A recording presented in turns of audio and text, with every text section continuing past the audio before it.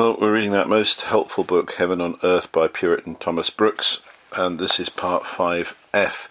We're talking about things that accompany salvation, and we're talking about faith, and the first topic today is that faith grows.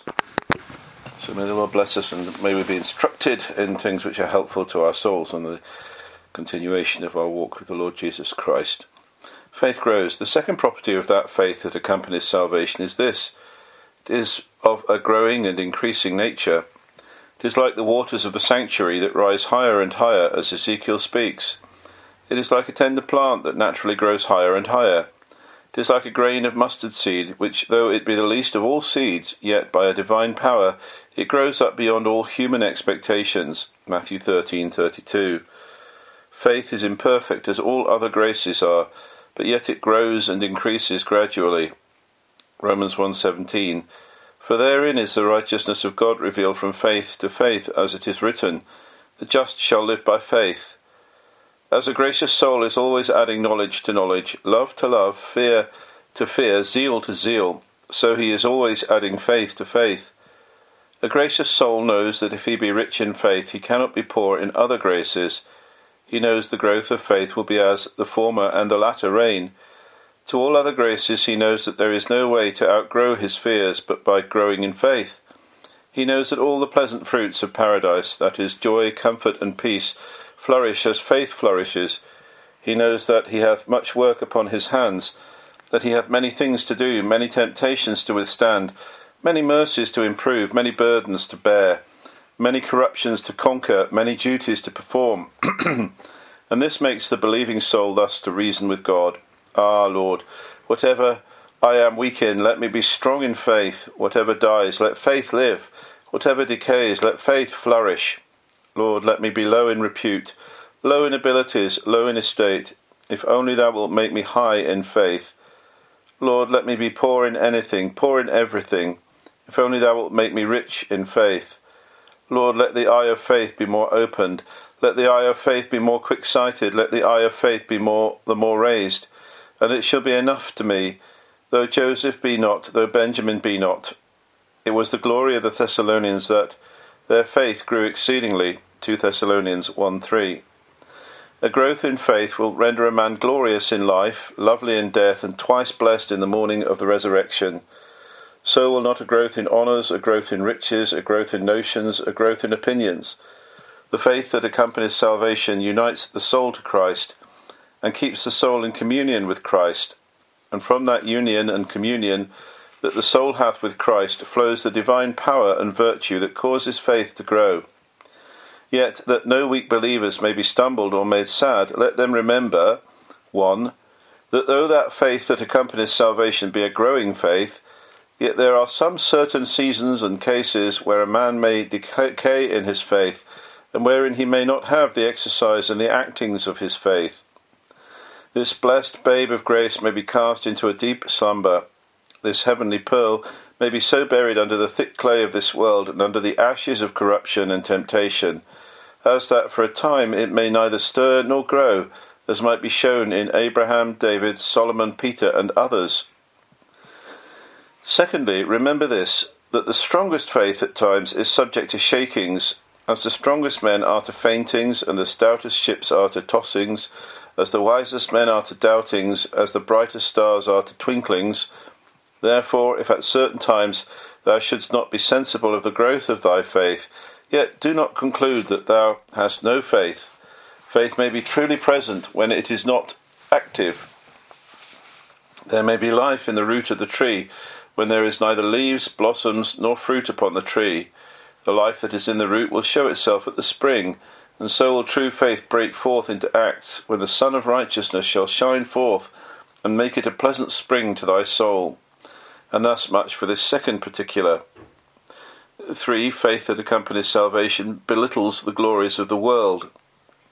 The third property of that faith that accompanies salvation is this: it makes those things that are great and glorious in the world's account to be very little and low in the eyes of the believer. Faith makes a believer to live in the land of promise as in a strange country. Hebrews 11:9. It is nothing to live as a stranger in a strange land, but to live as a stranger in the land of promise, this is the excellency and glory of faith. Faith will make a man set his feet where other men set their hearts. Faith looks with an eye of scorn and disdain upon the things of the world. What says faith? Are earthly treasures to the treasures of heaven? What are stones to silver, dross to gold, darkness to light, hell to heaven? Matthew 6:19 and 20. No more, says faith, are all the treasures, pleasures, and delights of this world, to the light of thy countenance, to the joy of thy spirit, to the influences of thy grace. Psalm 4 verses 6 and 7. I see nothing, says David, in this wide world only. Thy commandments are exceeding broad. Faith makes David account his crown nothing, his treasures nothing, his victories nothing, his attendance nothing. Faith will make a man write nothing upon the best of worldly things. It will make a man trample upon the pearls of this world as upon dross and dung. Hebrews 11:24-26. Faith deadens a man's heart to the things of this world. I am crucified to the world, and the world is crucified to me, says Paul. Philippians 3 verses 8, Galatians 6:14. This world, says faith, is not my house, my habitation.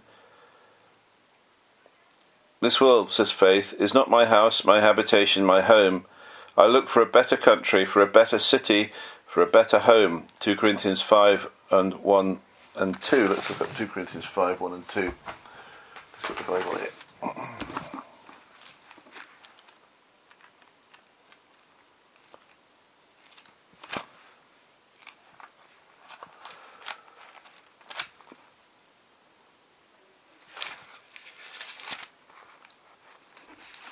So 2 Corinthians chapter 5 verses 1 and 2 reads, For we know that if our earthly house, this tabernacle, were dissolved, we have a building of God, an house not made with hands, eternal in the heavens.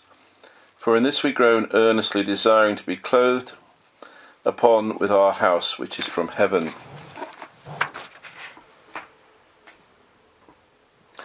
He that is adopted, heir to a crown, a kingdom, looks with an eye of scorn and disdain upon everything below a kingdom, below a crown. Faith tells the soul that it hath a crown, a kingdom in reversion, and this makes the soul to set light by the things of the world. 2 Timothy 4:8.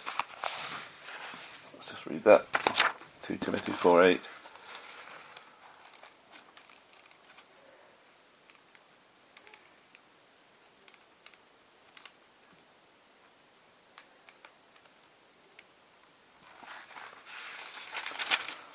Timothy 4:8. Henceforth there is laid up for me a crown of righteousness, which the Lord, the righteous judge, shall give me at that day, and not to me only, but unto all them also that love his appearing.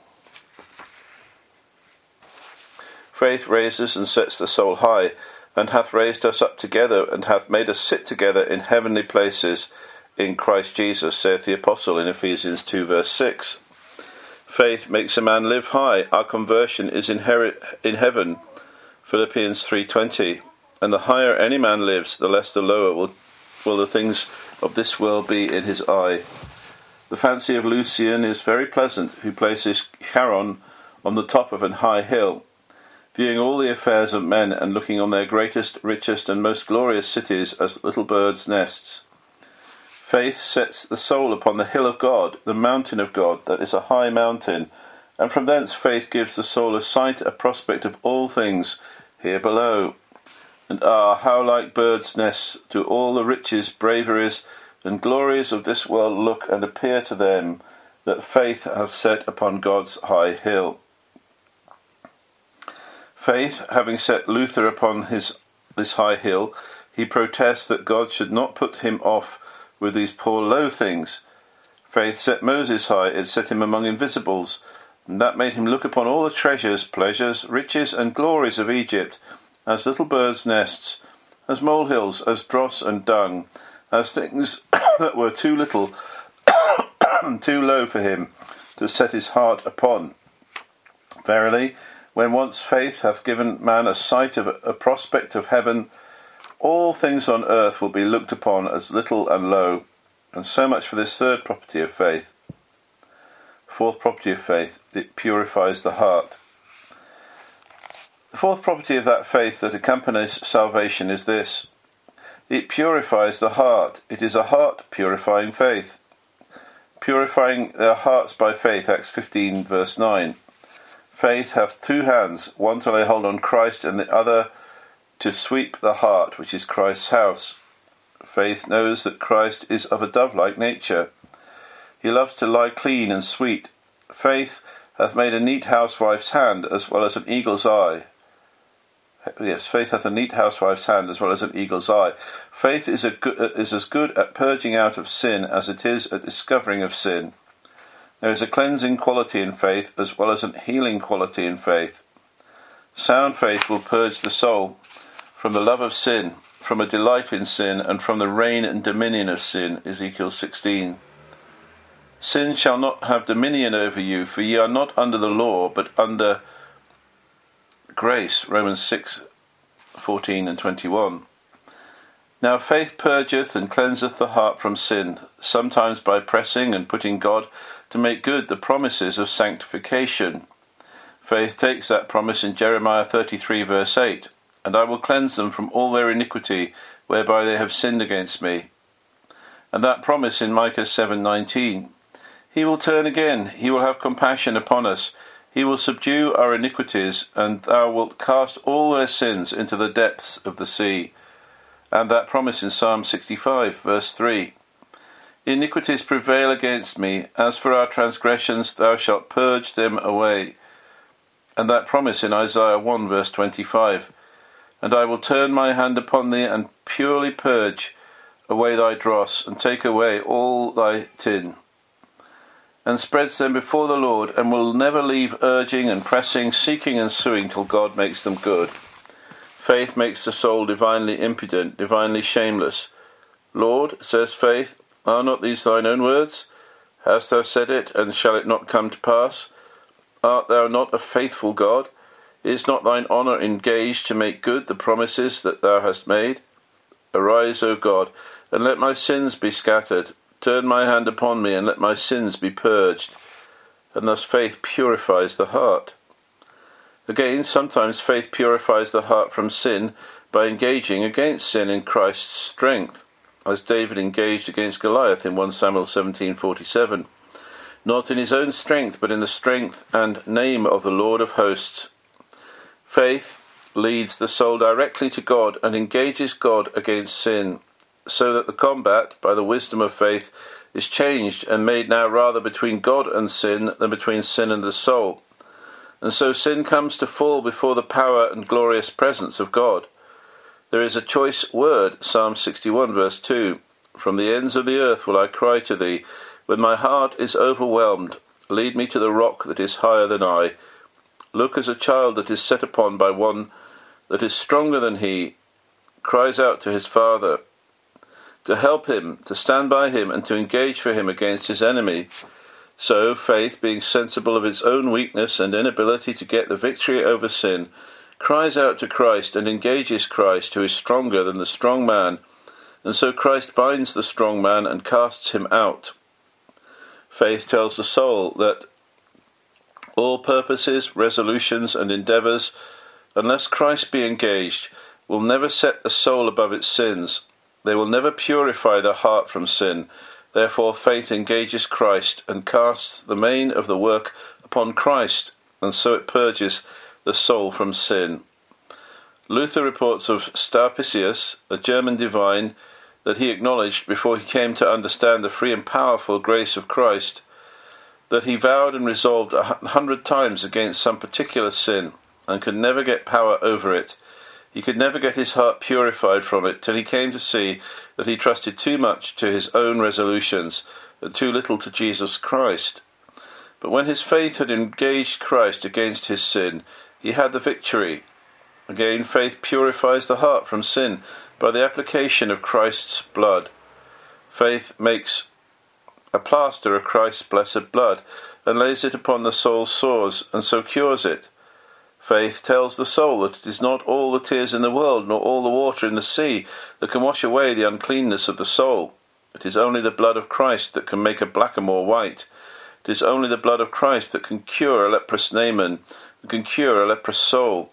This fountain of blood, says faith, is the only fountain for Judah and Jerusalem to wash themselves, to wash their hearts from all uncleanness and filthiness of flesh and spirit. Zechariah 13:1, which reads, In that day there shall be a fountain opened to the house of David and to the inhabitants of Jerusalem for sin and for uncleanness.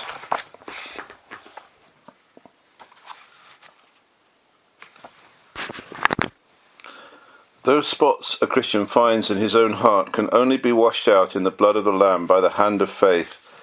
Again, faith purifieth the soul from sin by putting the soul upon heart-purifying ordinances and by mixing and mingling itself with ordinances. The word profited them not, saith the Apostle, because it was not mixed with faith in them that heard it. Hebrews 4 verse 2. Faith is such an excellent ingredient that it makes all potions work for the good of the soul, for the purifying of the soul, and for the bettering of the soul, and no potion, no means, will profit the soul if this heavenly ingredient be not mixed with it.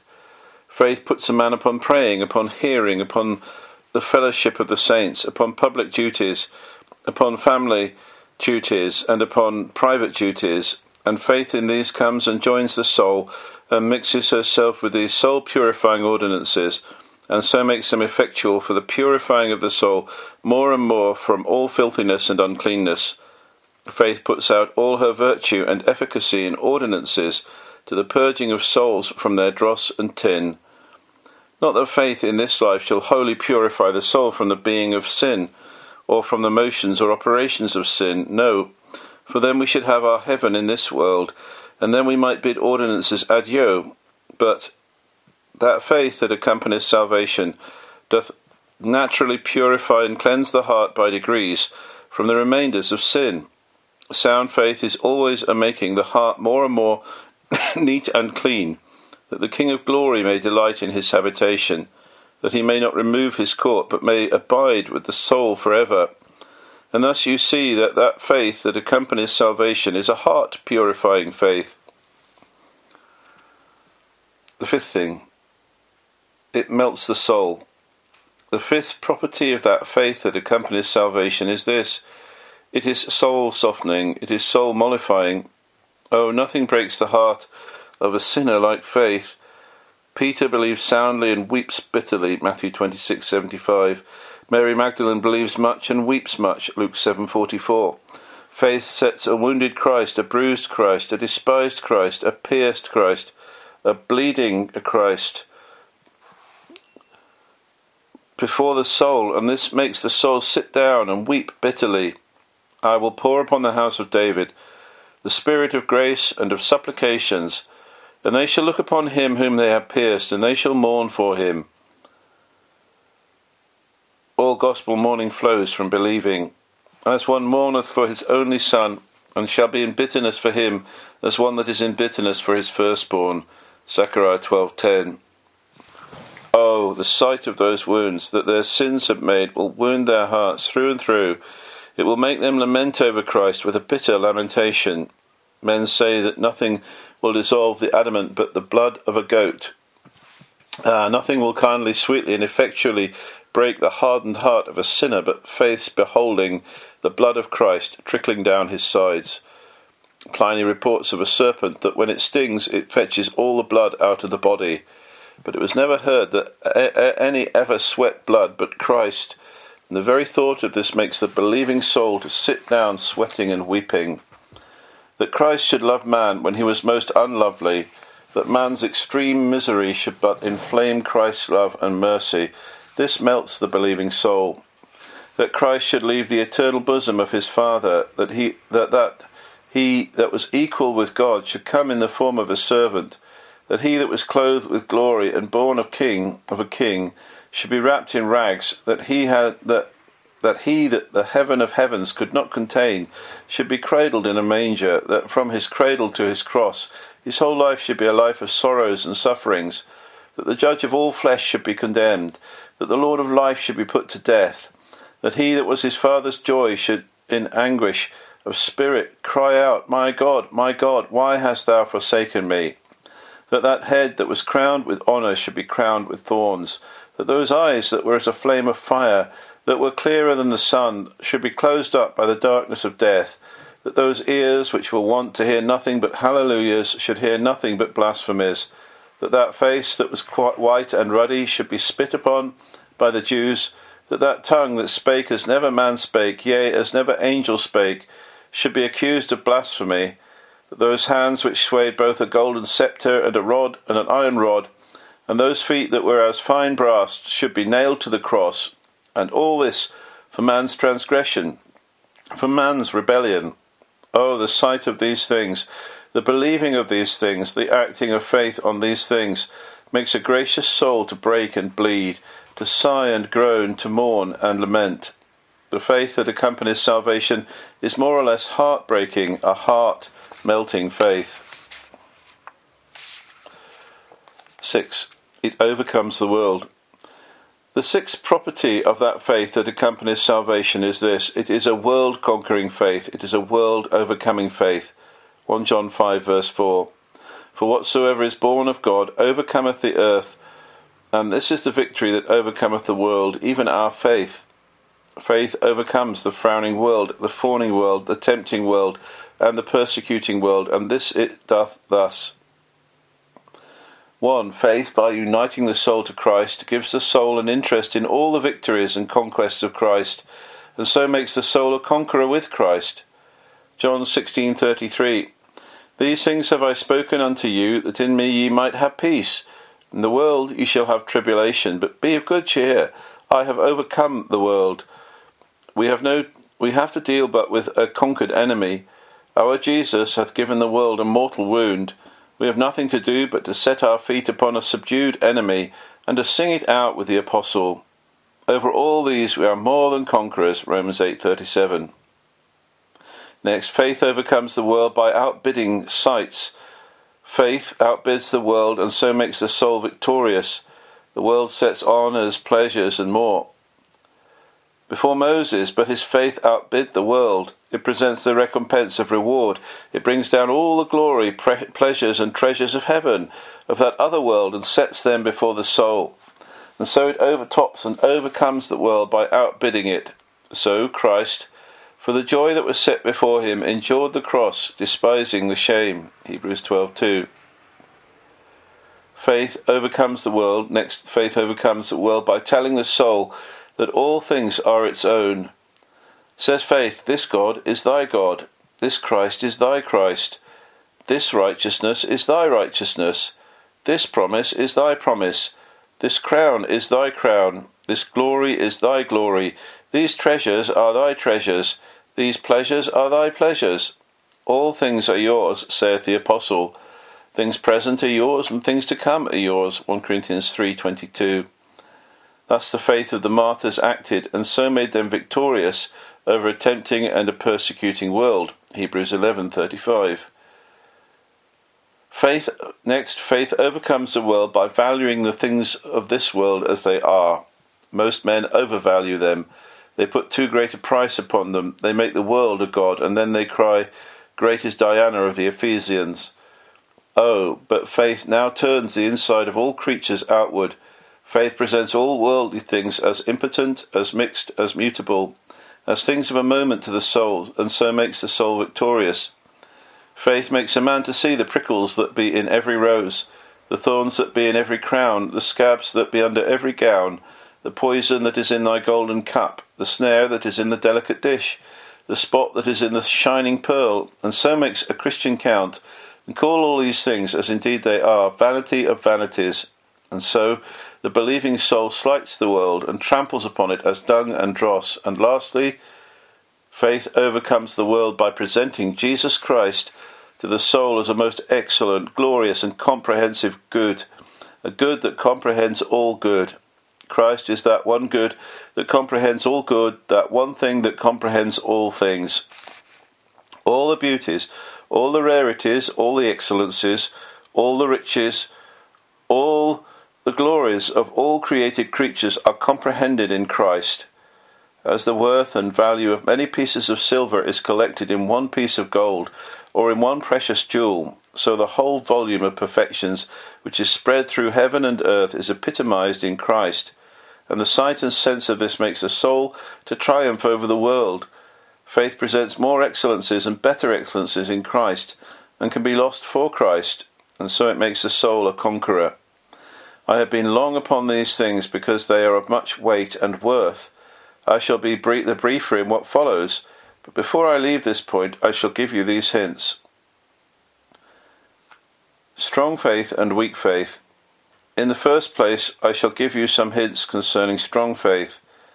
In the second place, I shall give you some hints concerning weak faith. My design is both to keep precious souls from mistaking and fainting. Concerning strong faith, I shall give you these short hints. The first hint: strong faith will make a soul resolute in resisting and happy in conquering the strongest temptations. Hebrews 11 verse 3, which reads, "Through faith we understand that the worlds were framed by the word of God, so that things which are seen were not made of things which do appear." And Daniel 6 verse 10, "Now when Daniel knew that the writing was signed, he went into his house, and his windows being open, in his chamber toward Jerusalem, he kneeled upon his knees 3 times a day, and prayed and gave thanks before his God, as he did aforetime." The second hint: it will make a man own God and cleave to God and hang upon God in the face of the greatest difficulties and dangers. Romans 4:18, "Who against hope believed in hope, that he might become the father of many nations, according to that which was spoken, so shall thy seed be." Psalm 44 verses 16 to 18, "The voice of him that reproacheth and blasphemeth by reason of the enemy and avenger.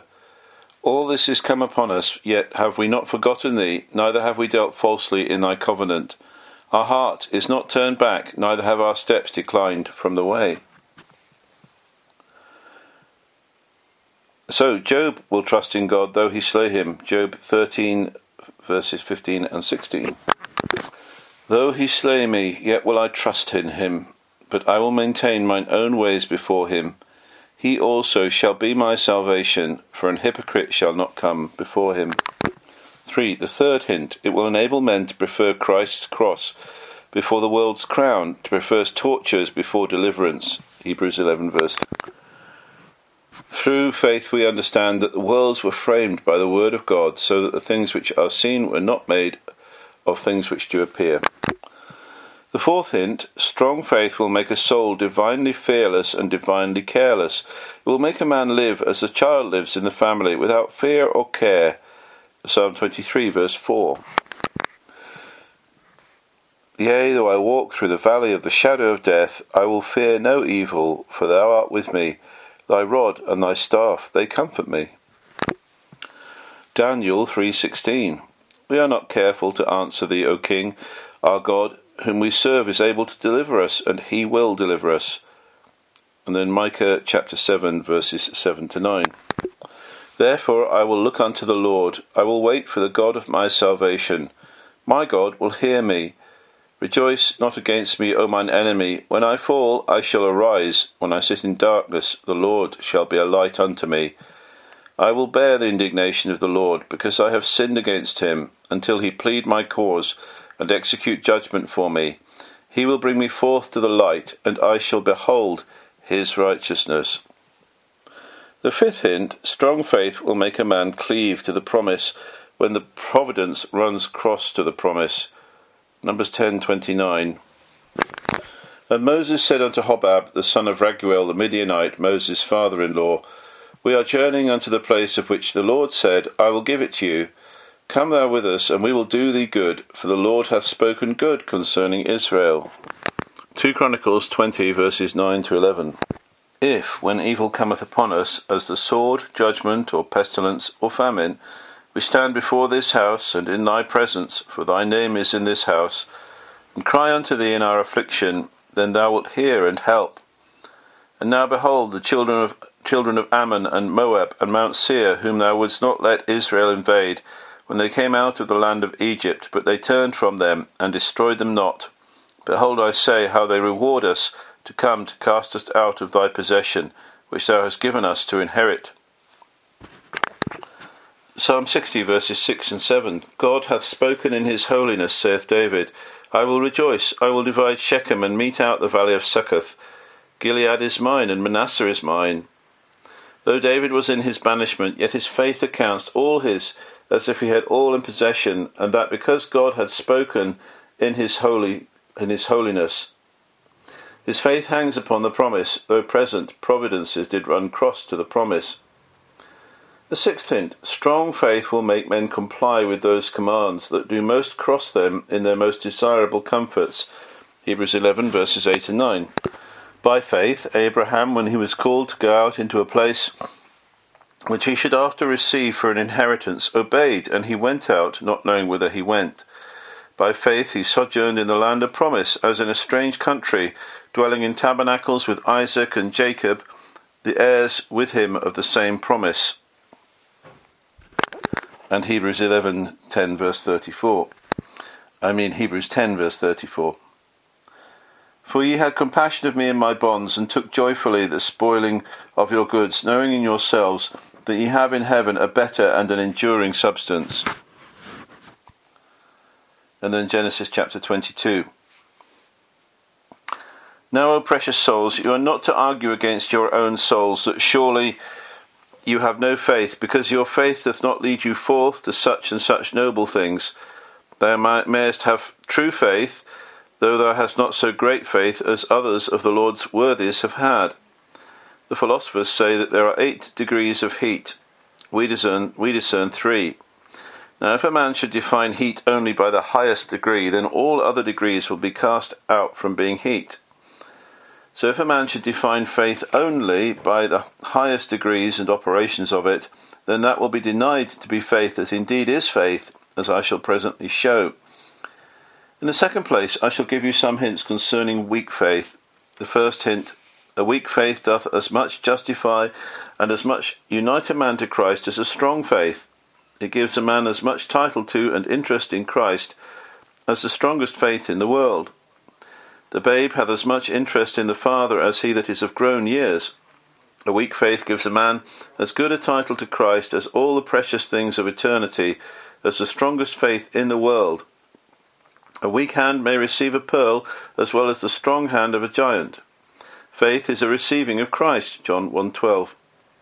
The second hint, the promises of eternal happiness and blessedness are not made over to the strength of faith, but to the truth of faith, not to the degrees of faith, but to the reality of faith. He that believes shall be saved, though he have not such a strength of faith as to stop the mouth of lions, as to work miracles, as to remove mountains, as to subdue kingdoms, as to quench the violence of fire, as to resist strong temptations, as to rejoice under great persecutions. Hebrews 11 verses 33 to 35. No man that is saved upon the account of the strength of his faith, but upon the account of the truth of his faith. In the great day Christ will not bring balances to weigh men's graces, but a touchstone to try their graces. He will not look so much at the strength as at the truth of their graces. Even a small amount of genuine saving faith is a miracle from God. 3. The third hint of a weak faith. The weakest faith shall grow stronger and stronger. A weak believer shall go on from faith to faith. Christ is the finisher as well as the author of our faith, Romans 1:17 and Hebrews 12:2. Christ will nurse up this blessed babe, and will not suffer it to be strangled in its infancy. He that hath begun a good work will perfect it, Philippians 1:6 and 1 Peter 1:5. Christ is as well bound to look after our graces as he is to look after our souls. Grace is Christ's work, therefore it must prosper in his hand. He is the great builder and repairer of our graces. He will turn thy spark into a flame, thy drop into an ocean, thy penny into a pound, thy mite into a million. Matthew 12:20 reads, A bruised reed shall he not break, and smoking flax shall he not quench, till he send forth judgment unto victory. And Matthew 13:32. And whosoever speaketh a word against the Son of Man, Matthew 32, that's 12, Matthew 13:32. which indeed is the least of all seeds, but when it is grown, it is the greatest among herbs, and becometh a tree, so that the birds of the air come and lodge in the branches thereof.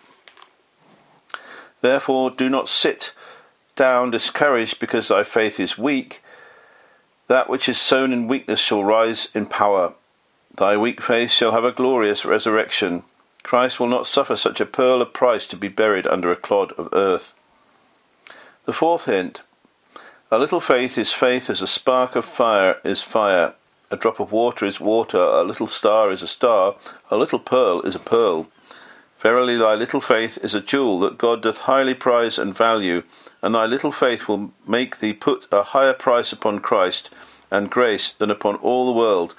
Matthew 18:10. Take heed that ye despise not one of these little ones, for I say unto you that in heaven their angels do always behold the face of my Father which is in heaven. That's Matthew 18:10 and 1 Peter 2:7.